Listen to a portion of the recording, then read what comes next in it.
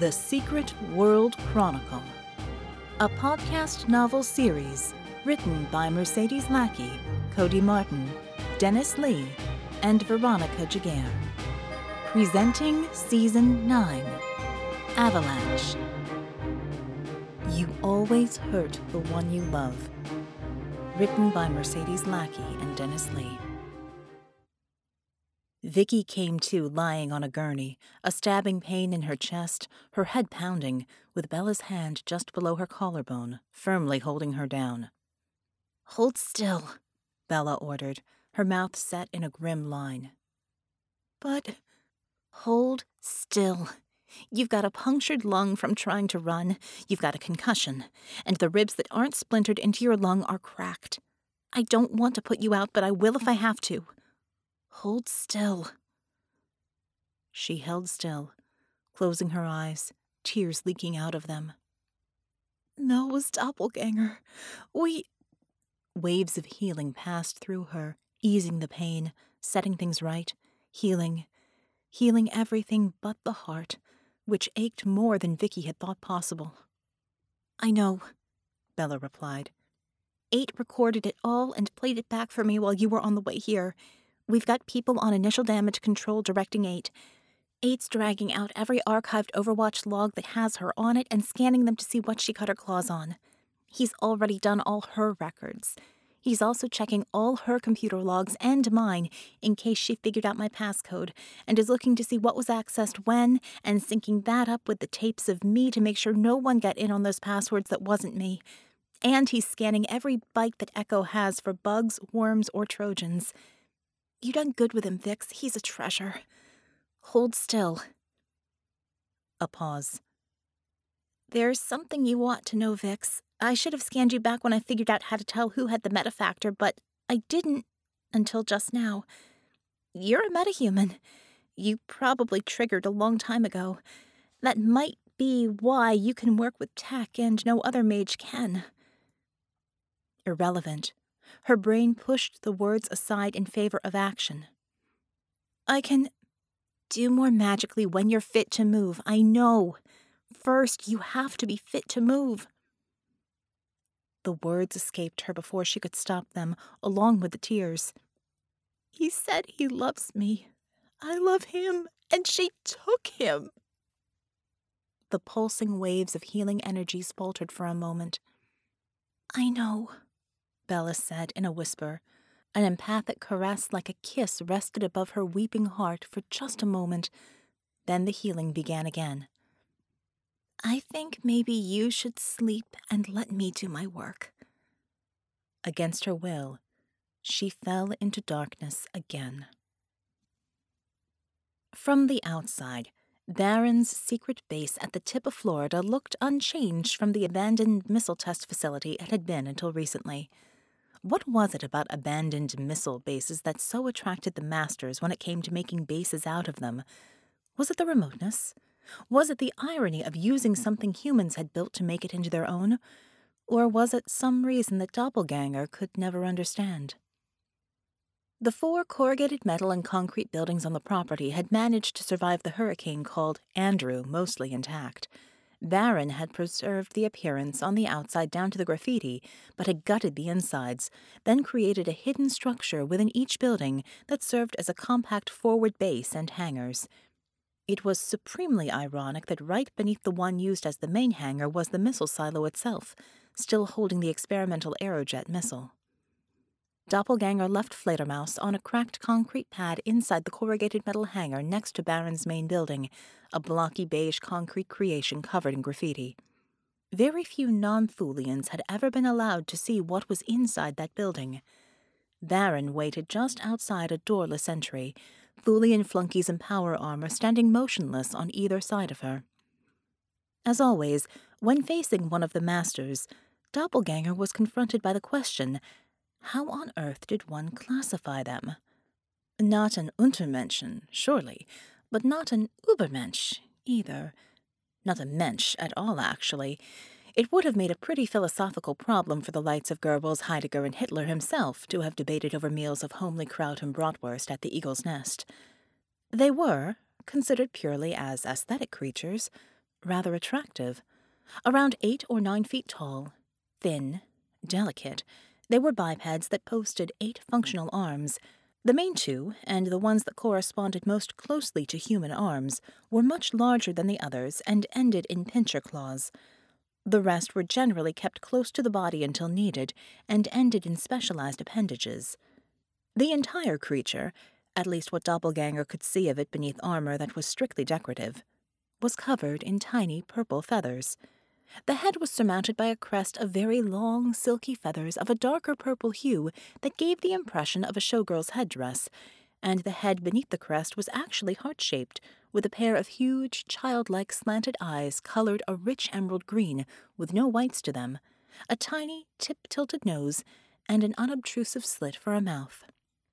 The mouth opened, and perfectly accented Bavarian German words in a rich, feminine contralto emerged from it. "I trust your task went well, my friend." "Well enough, dear Baron," Doppelganger said with a bow. "Please convey my gratitude to Supreme Oberfuhrer Gero for his patience in this task. He will soon have another formidable weapon to add to his already impressive arsenal. Nothing, perhaps, on your level, of course. Still, I would be most surprised if he were not pleased with my results." "You are ever so amusing, Doppelganger," Baron purred. "Some, certainly your fellow Ubermenschen, might see your ambition as troublesome, even insulting in how you seek to rise above your station. But you never cease to entertain. That is perhaps why he dotes on you so. You further the game, you always have, and you are always a favorite in the ratings." She paused as the cargo doors opened with a steely hiss on Fledermaus, and a group of workers rushed forward to unload a large casket onto the awaiting transport. "And you plan to conduct your unseemly experiments here?" Baron asked with a slight grimace. "It took an age to sanitize the chambers after the last incident." "Not at all," Doppelganger laughed. "My prize is still on board. This is, I think, something of a bonus. The universe provides, Commander." "Yes, so you have said, on many an occasion." Baron cocked her head, curious. "Oh, but I do enjoy puzzles. Do you have me guess?" "Please do, Commander," Doppelganger invited. "I enjoy matching wits with you." "Well, so many choices. It must be on our list of desired acquisitions, which narrows things down somewhat." One of Baron's lesser appendages tapped out a rhythm on her left pincher. "By the way, I see you have taken on a female persona to match your actual sex. May I say I approve?" Doppelganger shrugged. "It was required for the task. When I return to the mothership, alas, I will have to revert to the male form.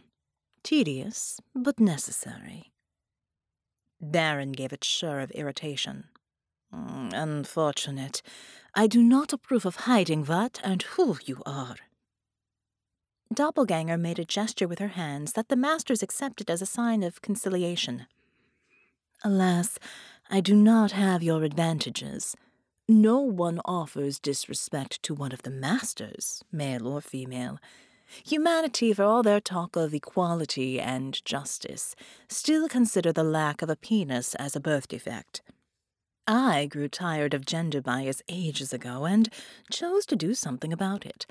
But please let us leave this topic and return to the more delightful one of which of your chosen targets I have acquired. I will give you a hint. Although I am wearing an Echo uniform, it is not a member of Echo." "Ah," Baron said, nodding. "My first guess would have been the Victrix woman. She was your preliminary target, was she not? She would have been a high prize indeed." "I regret to say she was more difficult to capture than I anticipated," Doppelganger said smoothly. "If it is any consolation, I left her in great lingering pain, and considerable emotional distress, perhaps enough to render her useless to Echo for the foreseeable future." She made a motion that the masters interpreted as contempt for one's enemy. These echo metas are as vulnerable to emotional manipulation as any normal human. Rest assured, she will soon be ours. That leaves me with few options, Baron said. By all accounts, Tesla and Marconi were destroyed by the destruction of Metis. Surely you can't have captured the most elusive quarry of all. Am I to understand that this casket carries the one and only Dominic Verdigre III, said a gruff voice. And before you give whoever this Yahoo is too much credit, I'm sure you'll give me permission to register a complaint. They turned, surprised at the interruption, as a short, stocky man marched into the hangar. His face, barely discernible in the dim light, nevertheless radiated a dark fury. He was accompanied by a tall, emaciated man, impeccably dressed in a tailored suit, horn-rimmed glasses, and polished shoes, his head down and fingers tapping lightly on a portable tablet. "Jack," Baron purred. "Why am I not surprised?" She glanced avidly from Jack to Doppelganger and back. "A complaint, you say? Am I to understand by this interruption that perhaps our dear Doppelganger's success in obtaining verdigris was not entirely due to her own efforts?" Doppelganger throttled down rage. How dared this mud-born normal come tramping in here, claiming to be responsible for her catch? "You're damn skippy," Jack growled. "Had him in my sights I did when this cowgirl came swooping out of nowhere and scooped him up. Don't really appreciate this lady, Baron. You trying to renege on the deal?" "I would be careful, human, with your choice of words and your tone," Baron said, her voice dreadfully quiet. "Or need I remind you of the fact that you still draw breath at our Lord's whim and his amusement? You displayed much cheek, seeking us out, even finding us. That granted you audience and little more. Explain yourself quickly, and bear in mind that his amusement will mean less than nothing if I find one syllable faltering towards disrespect." Jack stopped in his tracks, as if considering the weight of her words, and nodded. "No disrespect intended," he said, holding his hands up in the gesture of conciliation. Damn him, Doppelganger thought. He's learned the sign language. "I simply desire some understanding on your part, if not favor, for the lengths I went through to undermine Verd's plans, to drive him to flight, to expose him and make him vulnerable." Baron's slit of a mouth curled up at the corners, for the masters had learned the equivalent of smiling. "You had a hand in it, this I know. A masterful bit of sabotage." "He actually figured it out," Jack shrugged. "How to negate metagenes. Took a bit, but yeah, I managed to contaminate his gas reservoir. I'll admit I took some pleasure in it.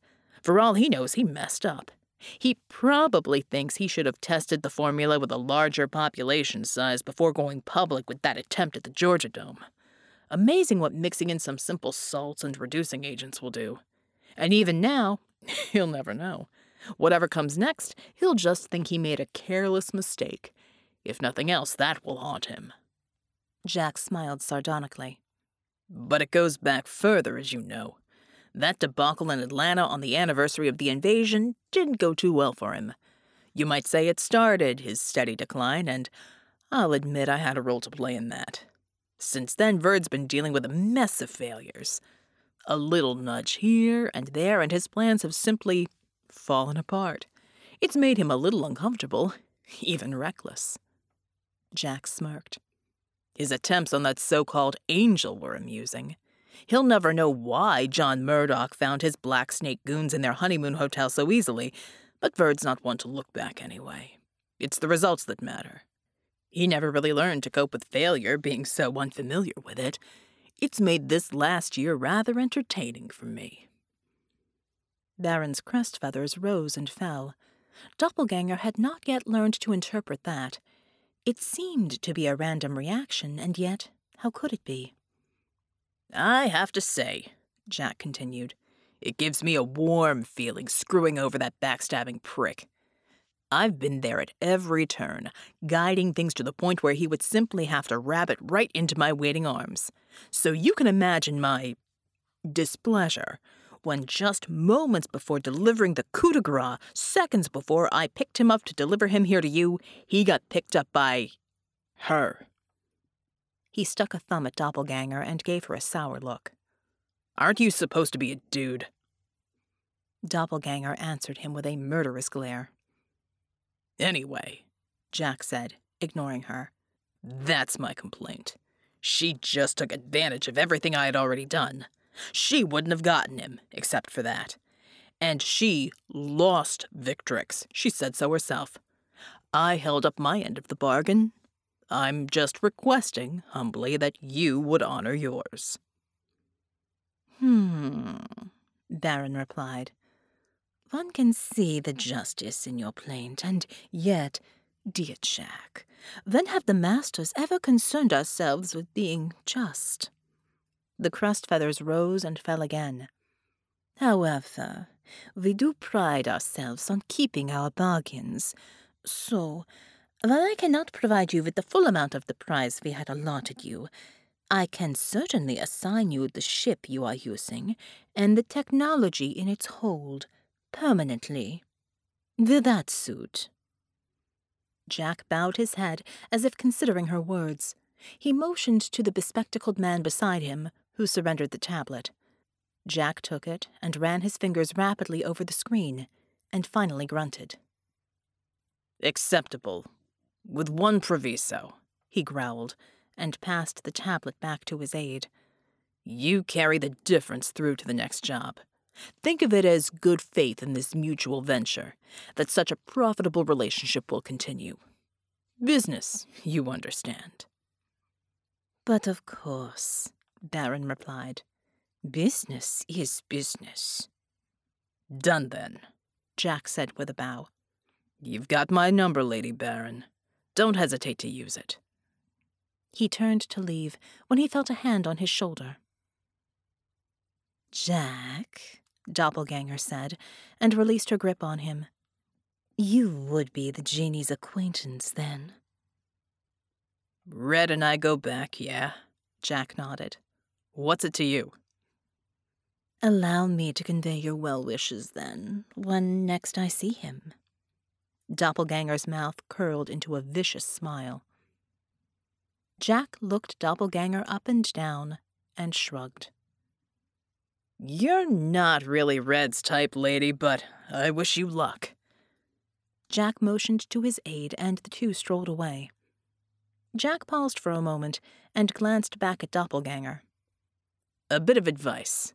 Whatever you're planning with the genie, I'd think it through a bit more. He's usually more trouble than he's worth.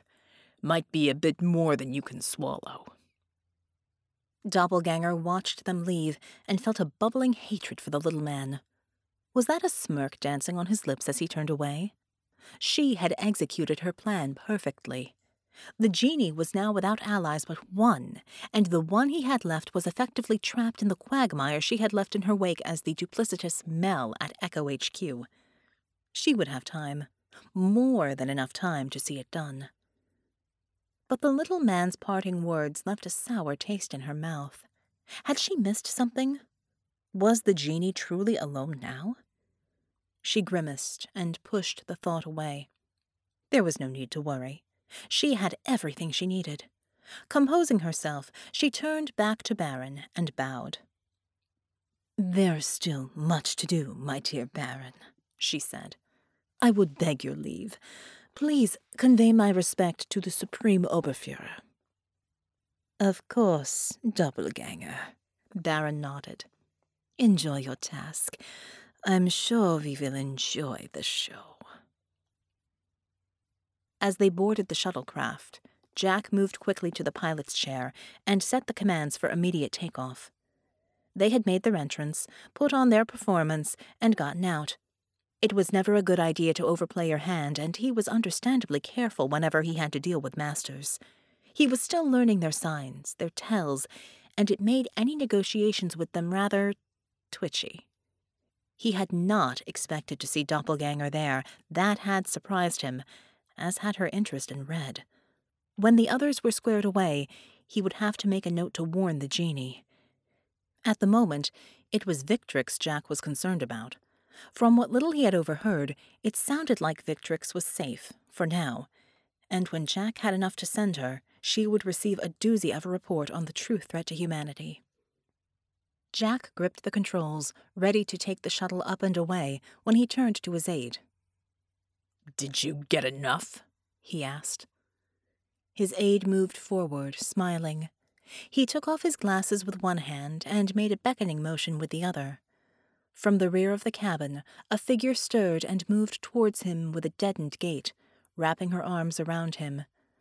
With a flourish, he accepted Scope's embrace and nodded to Jack. "Let go, Paris," the aide said in a bland, dull-sounding tenor. Looking dejected, Scope obeyed. The aide took a deep breath, and a ripple traveled over his body. Then another. Jack averted his eyes. He'd learned that watching the transformation gave him something like a migraine. When he looked back, the aide was gone, and Baron stood in his place. "Oh," the alien said in Harmony's voice, rich with amusement. "I would say so, yes." Red Genie awoke to a shrieking, burrowing pain in his ear. He stiffened up, felt his body restrained, and began to scream. "Hush, love. It's too early for that. That will come later, and then you can scream all of your pain to me." Red stifled the screams, clenched his teeth, and willed the pain away. Soon he was panting from the strain, but at least the roaring agony in his ear had subsided to a numb, throbbing itch. He couldn't see, and was dimly aware that his eyes had been bound by leather. And not just his eyes. He was rather unsurprised to discover that he was more or less naked, held down by tight leather restraints around his arms, his legs, wrists, and ankles, and a heavy metallic restraint across his torso. He could feel the smooth, polished surface of each. The metal was cold, ungiving. The leather restraints tightened with his movements. They were strong, perhaps too strong to even cut through. "You went through a lot of trouble, darling," Red groaned, "just to tie me up. You know how I feel about a little S&M. "Oh, I know," Doppelganger said, and chuckled. She brought a hand down and caressed his scalp. "But I think this is a bit beyond what you had in mind." "You sure? I know we discussed it a couple of times, but we really didn't get into the wild stuff." "I'm sure," she said, and pressed a finger to his lips. "I know you have trouble filtering your thoughts before they erupt from that sarcastic mouth, but why don't you listen for a change? You need to understand. I'm doing this because I love you. Because you're everything to me." "That's right," Red thought.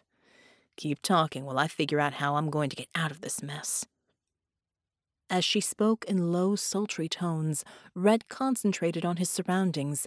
He didn't need to see, not while he had his skin sense radar thing. He was on a hard stone slab, about 3 feet off the ground. The air was cool, moving. Piped in from overhead, massive exposed ductwork by the ceiling, at least 40 feet up. It seemed to be a large room. He felt the glare of intense light heating the air around him, and stopping abruptly a few feet in any direction. Overhead spotlight, then, centered on him. Hazy shapes manifested around him. Odd instruments, some electrical and humming, others seemed very hard, very cold, and very sharp. And moving around him, lazily, just one person. Doppelganger. Her outline was familiar. She had taken the form of a slim female again. "Feel yourself rising to your true potential, and that's where I need you, where you will be worthy." Red turned his attention back to her. Does it matter what she's saying? I need to keep looking for an out here. It really wasn't the time to be cheeky, but he was the genie. Sometimes he just couldn't help himself. You know what the first lesson in giving motivational speeches is? Don't tie your audience down and cut into their head. He heard Doppelganger sigh. Red, she began, cupping his face rather melodramatically with her hands. What is about to happen is very real and very necessary. You may question how I feel about you, but through it all, it is important to me that you remember what we shared. What we still share, I would hope. I am about to raise you to godhood. You need to remember that because it will seem that all I am doing is ending you in the most excruciating way imaginable. To be fair, I suppose I am. But you will be so much more, and you will be with me forever. It wasn't too long ago that I thought you wanted that. Do you still? I think you do. I'm still her. I'm still the one you fell in love with. You know better than most that everyone puts on masks. But you and I, we saw past them. We touched the truth beneath, and we didn't flinch. We embraced what we saw, what we felt, darkness and all. I'm going to take us a bit further. What we will become will be the envy of anyone who ever believed in soulmates. Do you trust that? Red seemed to contemplate that for a moment, when he snarled and spit into her face. Do you believe that I want nothing you're offering? He growled. Very well, she sighed. If it's any consolation, your defiance will make this quicker. Not easier on you, perhaps, but quicker. Soon you will beg for it to stop, for my forgiveness and my love.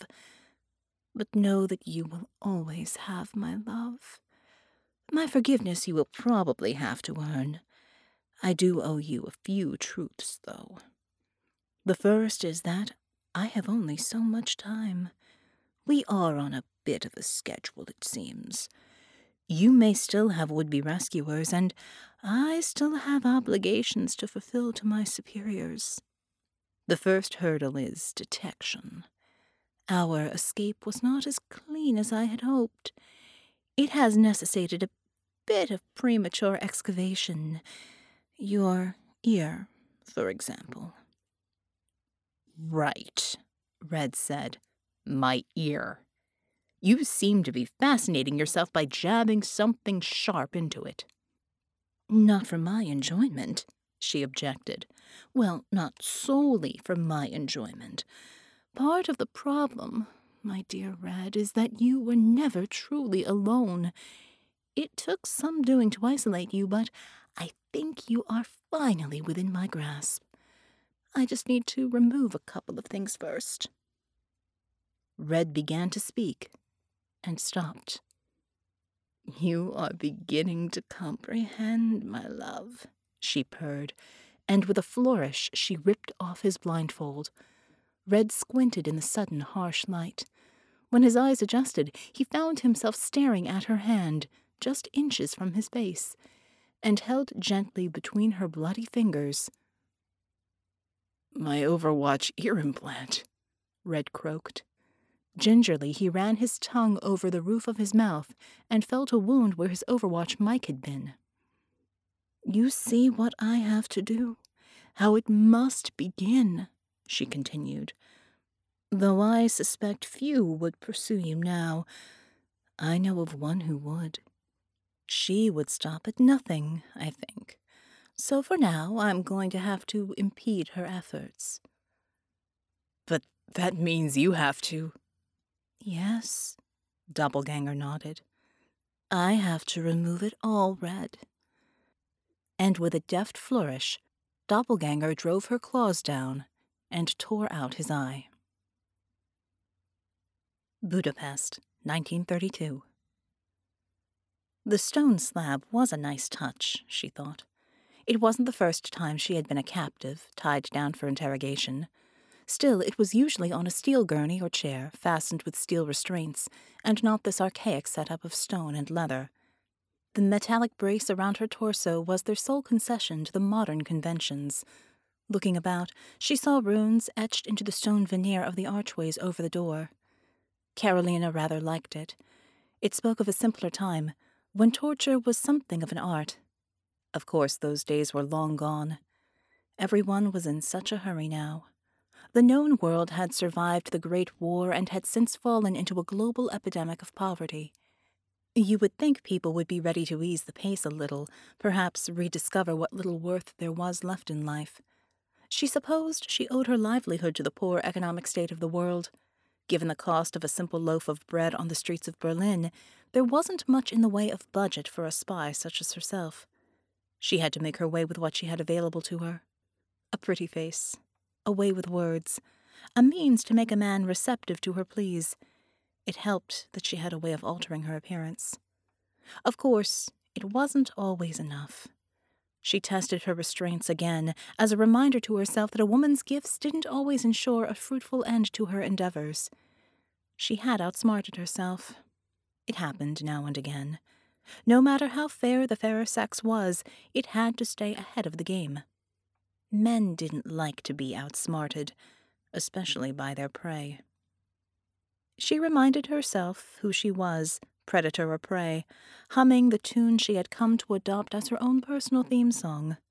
Oh, certainly Marlene Dietrich had made it famous in Die Blaue Engel, but it should have been written for her.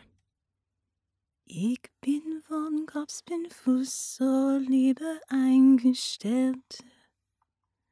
Then she heard the faint sounds of someone entering the room.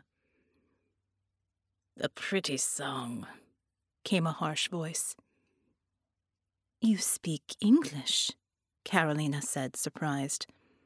Yes, the voice answered, and I suppose it would serve us well to use it. My German is atrocious, and you simply must work on your Hungarian, my dear. Your accent may fool commoners, but not men of substance, such as myself. It grates on me, and I do not wish to hear such atrocities from those lovely lips. You would do well to stay in my favor. I'm at your mercy, she sighed, and flailed against her restraints for show. You play the part well. Whatever do you mean? I mean, you know your part in this. He hid behind the light.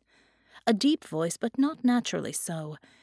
If she was to guess, this was a man who had suffered for most of his life.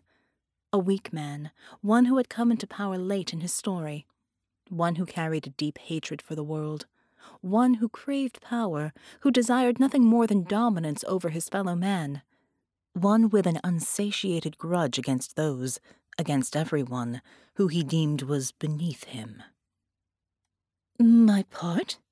She feigned confusion. I don't know what you speak of, sir. I am but a simple servant, one who— Spare me, he scoffed. You think us stupid? You think us blind? We are the Kivalistadak, and we will lead humanity into the New World Order. I know who you are and who sent you. You may as well submit, little girl. Stop playing the spy. You know your strengths. I know my needs. I'm fairly certain which one is stronger than the other, though I encourage resistance. Please, resist me, Fraulein Doppelganger. He stepped out into the light surrounding her. To her surprise, she recognized him from one of the several photographs of men she had been told to target.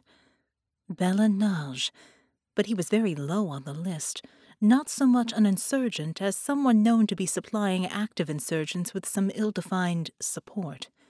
She had been told to take him as a target of opportunity in the hopes he would betray the names of those actively working against the National Socialist cause. So, Why was he here now, and identifying himself as one of the chosen ones, whoever those were, since that name wasn't on any list of known groups of agitators? He smiled, slightly, a smile that did not reach his eyes. I see you recognize me, although you do not recognize what I am. That, little girl, is about to change. He reached down and placed a hand gently on her stomach. You don't cower from my touch, he noted. I would say you almost welcome it. Yes, she said, and muffled the cringe she felt, feigning gratitude. You are like no other man I have ever met. You waste your breath, Bella muttered, and my time. Still you try. Still you seek to seduce one who is already gone in desire. But I am no common mark. Of course, I am like no man you have ever met. He grunted and wove his fingers through the air. Carolina watched, fascinated, as lights flared into existence, trailing his fingers in a beautiful dance of luminescence. He didn't seem so repugnant anymore. It was hypnotic, and she felt her blood begin to boil in excitement. Do you desire me now? He demanded. Yes, she said. Do you want me above all others? Yes. Lies, he chuckled. But they feel like truth, yes? Not to worry. Soon they will be truth, and you will speak only the truth, and only for me, yes? For you, she said. Only the truth, master. And so we begin, Bela said, caressing her cheek with his hand. With lies. But you will learn, my dear, what lies will bring. Teach me, she breathed. Of course, Bela said, and drew himself closer. It begins, like all things, with want and desire. Tell me, dear, what you desire. The truth, she said, gasping. To see the truth. I will show you, Bella promised. I will show you truth. She gasped as he pressed his thumb against her throat. Your first lesson, he said, driving his thumb down, is that you are not the predator. She screamed, coughed, and fell into a silent thrash as Bela calmly maintained pressure against her windpipe. You are powerless, Fraulein Doppelganger, and you are mine. You've been listening to The Secret World Chronicle, written by Mercedes Lackey, Cody Martin, Dennis Lee, and Veronica Giguere. Narration and production by Veronica Giguere at voicesbyveronica.com. Quality review and production assistance by Laura Nicole at resonantmoon.com. Music by Kevin MacLeod at incompetech.com. The Secret World Chronicle podcast novel series is released under a Creative Commons Attribution No Derivatives 4.0 license. For previous episodes, check out secretworldchronicle.com. The Secret World Chronicle is published by the fantastic people at Baen Books. Find fellow SWC fans on the Facebook group at www.facebook.com/groups/Secret World Chronicle. And, as always, thank you for listening.